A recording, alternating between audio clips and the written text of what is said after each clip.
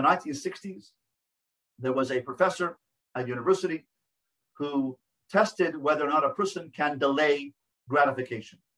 He took young children, 4, 5, 6 years old, and he put them in a room and came into the room and said, I am going to give you a marshmallow. It is a yummy marshmallow.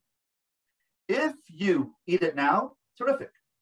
But if you wait for 15 minutes, I will come back and you will eat 2 marshmallows. Your choice. You could have one now. If you eat it now, when I come back, you can only get that one. I will not give you another one. But if you wait 15 minutes and you just watch this marshmallow, I will come back and I'll give you 2 marshmallows. And he followed these children. He did a study on these children. 1/3 of the children waited for him to return, and they were able to have 2 marshmallows.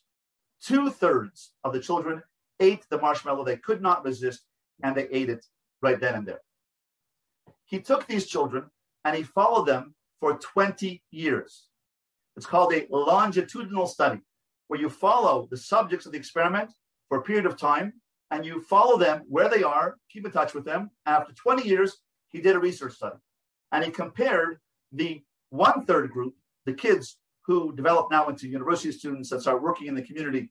They were the ones who delayed gratification, and the ones who did not delay gratification. He found that the ones who delayed gratification were more successful in their relationships, were married longer, were more successful in their careers, were making more money per hour or per year than the other children, who were less dependent on drugs and more healthy individuals overall. Why? Because this one act of being able to delay gratification shows your humanity, shows your ability to rise above challenge, rise above the immediacy of the nefesh habahamis, the animal soul, and access your neshama, your godly tzura sa'adam. This is a practical application of how the marshmallow test explains how the kol gadol v'lo yasaf, the voice of Sinai, the voice of the shofar, which got stronger and stronger, speaks to us individually, asking us, encouraging us, challenging us, not to follow our eyes, not to follow our heart's desire, but to maintain the postponement of gratification, to look to a higher picture, to look to a higher self, to look to grow. Is it easy to go against gravity? It's very easy to go into gravity and to give into your animal soul. It is very hard to go against gravity. We know that our posture, it's very easy for us to slouch. Why? Because gravity pulls us down. It's very hard to maintain a good posture and to go against gravity. So too spiritually. It's very easy to give in to immediate gratification. It's very easy to be given to the sota, to be a person who is giving into the stia, the veering away of our goals.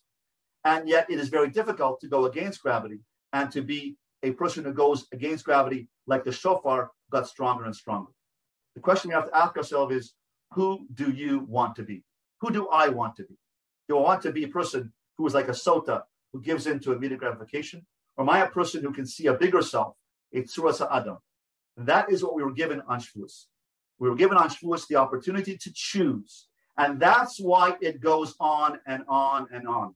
That's why Shavuos is not just one day, but the korbanos, the offerings, can be given on 6 days following Shavuos, because our opportunity during the whole week, Shavuos plus 6 days, 7 days, is an opportunity to use our God-given free will, our tzelem Elokim, as individuals and as a tzibur and as families, to be able to grow as a person, to develop ourselves as an Eved Hashem.